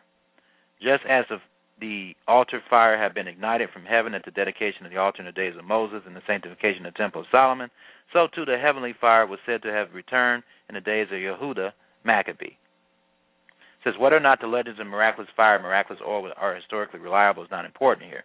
What is important is to acknowledge that a great miracle happened, therefore a verifiable historical fact. The Torah honoring Maccabees won a great victory against the overwhelming odds, light shone in the darkness. So that's what we need to focus on. Okay, and I tried to to teach some people that we should be keeping Hanukkah, and they just didn't give me a chance to show them why. And in the context of how we worship God, Hanukkah shows us how we shouldn't worship God, and it shows us how we should worship God in the context of the temple. Now, here are 5 reasons why we should celebrate Hanukkah, according to Light in the Darkness, Hanukkah and the Disciples of Yeshua, a First Fruits of Zion anthology. Number 1, did you know that Hanukkah is in the Gospels? Hanukkah is not mentioned in the Hebrew Scriptures because the story of Hanukkah happened after the last book of the Tanakh had been written. However, Hanukkah is mentioned in the Apostolic Scriptures. Now, the event that caused Hanukkah is mentioned in the Tanakh, in Daniel chapter 11. But Hanukkah is not mentioned in, saying that we should celebrate Hanukkah. That's not mentioned in Daniel, but it is, the event is talked about in Daniel. And then also in Maccabees, which is not the Scriptures, but it goes along with the Scriptures as far as historical background. It is mentioned that it was created and celebrated because of that event that's talked about in Daniel chapter 11. However, Hanukkah is mentioned in the Apostolic Scriptures. Yeshua went to the temple of the Feast of Hanukkah. If Hanukkah matters to Yeshua, shouldn't it matter to us? Now, realize now, Yeshua, like any other Jew at that time, was commanded to go just 3 times a year to, according to Deuteronomy chapter 16, to Jerusalem. So, why was he there going to Jerusalem at this time? Obviously, as you're correct, it definitely mattered to him. Number 2, did you know that Hanukkah is a story of religious persecution? Hanukkah is a story of a religious persecution and standing up for faith in God. Yeshua tells us we can expect persecution, but he also tells us that we must stand firm in our faith. If that's what the story of Hanukkah is about, shouldn't it matter to us? Yes, it should. Number 3, did you know that Hanukkah is the festival of the light of the world? Hanukkah is the festival of light. It celebrates the relighting of the menorah lamp that burned in God's holy temple. In rabbinic terminology, the menorah was called the light of the world. Yeshua said, I am the light of the world, and another time he told his disciples, you are the light of the world. If Hanukkah is the festival of light of the world, shouldn't it matter to us? And I'm going to go over again what the scriptures say about us being lights of the world. That's what Hanukkah represents, us being lights of the world. Number 4, did you know that Yeshua talked about Hanukkah? Yeshua talked about Hanukkah. He warned his disciples that the things that happened in the story of Hanukkah would happen again. This is found in Mark chapter 13, verse 13 to 16, and Matthew chapter 24, verses 15 to 18. To understand what he was saying, his disciples had to know the story of Hanukkah. If Yeshua talked about the story of Hanukkah and his disciples knew the story, shouldn't it matter to us? Number 5, did you know that Hanukkah commemorates the dedication of God's temple? Hanukkah means dedication. It is a remembrance of when the Jews rededicated God's holy temple to serve only Adonai. The apostolic scriptures tell us that we are God's temple. If Hanukkah is the festival about the dedication of God's temple, and we are God's temple, shouldn't it matter to us? Yes, it should. Yes, it should. Now, how are we the light of the world, folks? How are we the light of the world? Well, let's turn to what Yeshua stated here and find out.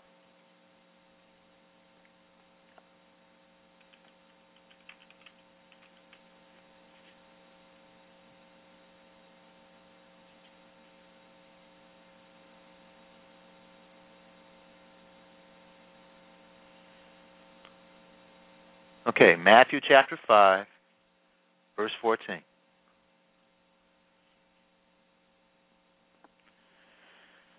Hanukkah is a day not only to remember the persecution that's going to come upon the whole world in the future for those who obey the law of God, but it's also days of observance that should show us and teach us to give to people, which is a part of worship, all in the context of the temple again. Matthew chapter 5, verse 14. You are the light of the world. A city set on a hill cannot be hidden.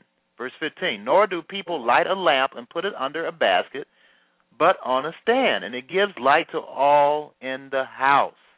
In the same way, let your light shine before others, so that they may see your good works and give glory to your Father who is in heaven. All right? So that's how the Messiah is a light to the world, and that's how you are a light to the world. Yeshua stated that he was a light to the world. Let's look at those scriptures.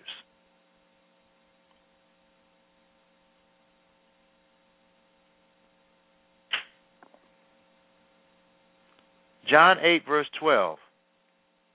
Again, Jesus spoke to them, saying, I am the light of the world.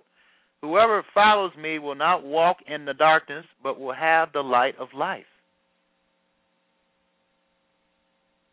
He's the light of the world. And he came to give to the world. He came to give.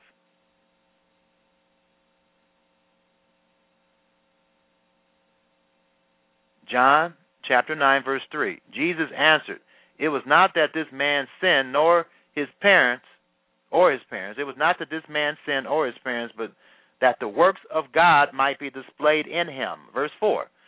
We must work the works of him who sent me while it is day. Night is coming when no one can work. Now, he said we, not just himself, but he said we. So it includes us.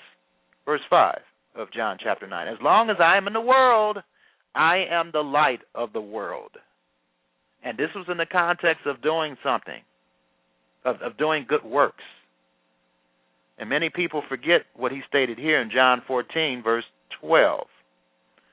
John 14, verse 12. He says, truly, truly, I say to you, whoever believes in me will also do the works that I do. He said, whoever. Whoever believes in me will also do the works that I do, and greater works than these will he do, because I am going to the Father. And this is, of course, if you truly believe in what he says and do what he says. You will do the exact same works. Do you believe that? That's in red letters. That's what he said. That's what he said. And you have to believe what he says. So I hope you understand what light means. Light means doing something, doing good works. If you turn to Luke chapter 4, Christ told you what the context of his mission was all about. Luke chapter 4, verse 18. Luke chapter 4, verse 18.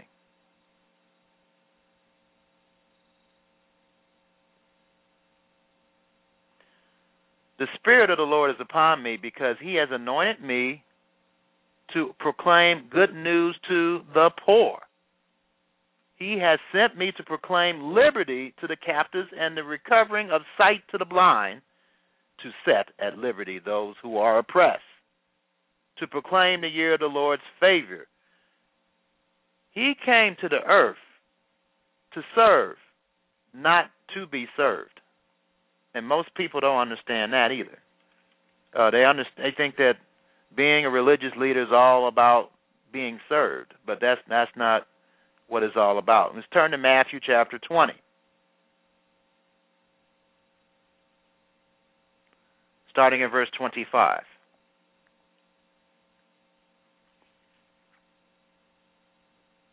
But Jesus called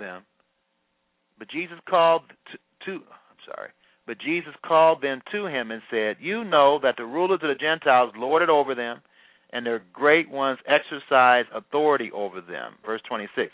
"It shall not be among you, among the assemblies of God or Elohim." It shouldn't be a structure like that, he says. "But whoever would be great among you must be your servant." Verse 27. "And whoever would be first among you must be your slave." Verse 28. "Even as the Son of Man came not to be served, but to serve, and to give his life as a ransom for many." That's how he was the light of the world, folks, and we must be willing to do that as well, if necessary. Again, in Luke 4, verse 18, "The Spirit of the Lord is upon me, because he has anointed me to proclaim good news to the poor. He has sent me to proclaim liberty to the captives and the recovering of the sight to the blind, to set at liberty those who are oppressed." His mission was a mission to save people, to help people, to care about people, to love people. That's how we're lights to the world, and that's what Hanukkah represents. And for people that run away from observing it, you're not reminding yourself that what's the whole purpose of this religion thing anyway? What's the whole purpose of it? Well, what's pure religion? Let's turn to James. Again, James 1, verse 27.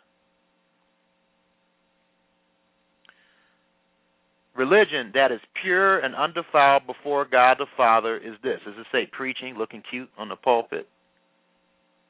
No. Does it say writing religious articles? Does it say selling your books and DVDs? Does it say that? No. It says, is this: to visit orphans and widows in their affliction, and to keep oneself unstained from the world. That's what pure religion is. That's how you are a light to the world, or should be. And that's how the Messiah was and continues to be so, through his true believers.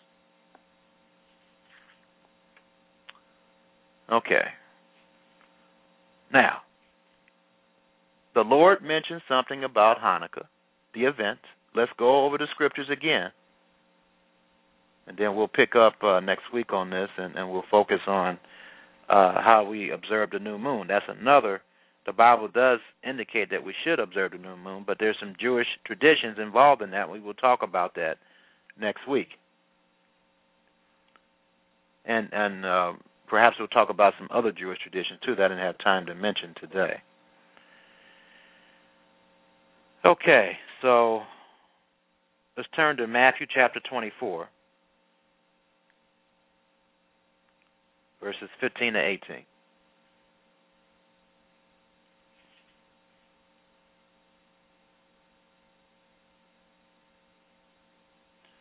So you should understand what the abomination of desolation is. I described it to you in detail. Matthew 24, verse 15. "So when you see the abomination of desolation spoken of by the prophet Daniel standing in the holy place," you can't have a tabernacle or a temple, but in all likelihood there's going to be a temple because of what happened during Maccabees and during the AD 70. There was both a temple. So it has to be a temple built for this to occur. All right? Standing in the holy place, let the reader understand. Then let those who are in Judea flee to the mountains or the West Bank, and let the one who is on the housetop now go in down to take what is in the house. And let the one who is in the field not turn back to take his cloak. Alas, for women who are pregnant and for those who are nursing infants in those days. Pray that your flight may not be in the winter or on the Shabbat. But then will be great tribulation, such as had not been from the beginning of the world until now, nor ever shall be. And if those days had not been cut short, no human being would be saved. But for the sake of the elect, those days would be cut short. So he's talking about this event that's going to occur that is going to be similar to the social conditions that occurred during the reign of Antiochus Epiphanes, which involved a temple being desecrated. And he said there would be a holy place. So there has to be a temple built. This is confirmed in Revelation chapter 11, where it says the temple, God, and the altar. So it's not just going to be an altar. It's also going to be a temple of God, and people are going to be praying in the temple. All right? So a temple will be built, despite what other people want to think. All right. So that's what Yeshua stated about that. And what do I have here in Acts here, chapter 21?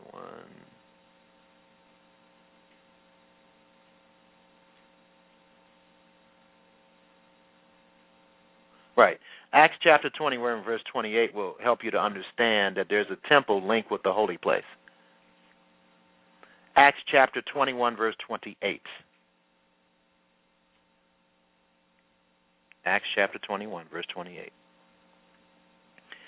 Crying out, men of Israel, help. This is the man who was teaching, it was false accusing Shaul or Paul, who was teaching everyone everywhere against the people and the law in this place. Moreover, he even brought Greeks into the temple and has defiled this holy place. There we go. Scriptural proof. The temple is linked with the holy place, and it has the word defilement in it. So that's the scriptures interpreting the scriptures. All right? So that should erase all this doubt that there will not be a temple in the end time.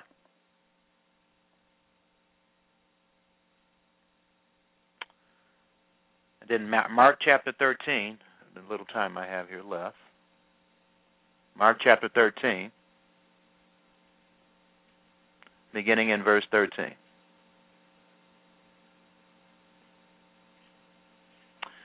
And you will be hated by all for my name's sake, but the one who endures to the end will be saved. And, I was trying to tell somebody, you're not saved yet. You have to endure until the end, and then you'll be saved. I tried to explain it to him. I don't know if he understood it or not, but I tried to, using the scriptures. Well, I didn't quote the scriptures, but it's Mark 13, verse 13. But the one who endures to the end will be saved. Saved from what? Eternal death. That's what he's talking about. Mark 13, verse 14. But when you see, so the abomination of desolation is something you have to see. It's not spiritual. It's something you have to see. How can you see spirit, folks? All right? So, but when you see the abomination of desolation standing where it ought not, now you understand what he's talking about. You understand the background of Antiochus Epiphanes, that he has statues made of himself standing in the temple, and particularly he had the statue of Zeus standing in the temple, and then he sacrificed pig fat, pig abomination on the altar, pig meat, all right? But when you see the abomination of desolation standing where he ought not to be, let the reader understand, let those who are in Judea flee to the mountains. Let the one who is on the housetop not go down nor enter his house to take anything out, and let the one who is in the field not turn back to take his cloak. And alas, for women who are pregnant and for those who are running infants, or nursing infants, not running, nursing infants in those days. Verse 18, pray that it may not happen in winter, for in those days there will be such tribulation has not been since the beginning of the creation of God, created until now, and never will be. And if the Lord had not cut short those days, no human being would be saved. But for the sake of the elect, whom he chooses or chose, he shortened the days. Okay, so that is, again, the Hanukkah event that is described there. All right, so I'm going to be signing off here. May God bless and keep you. We're going to talk about the new moon next week and other Jewish traditions to help us understand that many of the Jewish traditions are okay to keep, and it helps us obey and worship the true God. May God bless and keep you and protect you. Malachi chapter 4. For behold, the day cometh that shall burn as an oven, and all the proud, yea, and all that do wickedly shall be stubble. And the day that cometh shall burn them up, saith the Lord of hosts, that it shall leave them neither root nor branch. But unto you that fear my name shall the Son of Righteousness arise with healing in his wings, and ye shall go forth and grow up as calves of the stall. And ye shall tread down the wicked, for they shall be ashes under the soles of your feet in the day that I shall do this, saith the Lord of hosts. Remember ye the law of Moses my servant, which I commanded unto him in Horeb for all Israel, with the statutes and judgments. Behold, I will send you Elijah the prophet before the coming of the great and dreadful day of the Lord. And he shall turn the heart of the fathers to the children, and the heart of the children to their fathers, lest I come and smite the earth with a curse.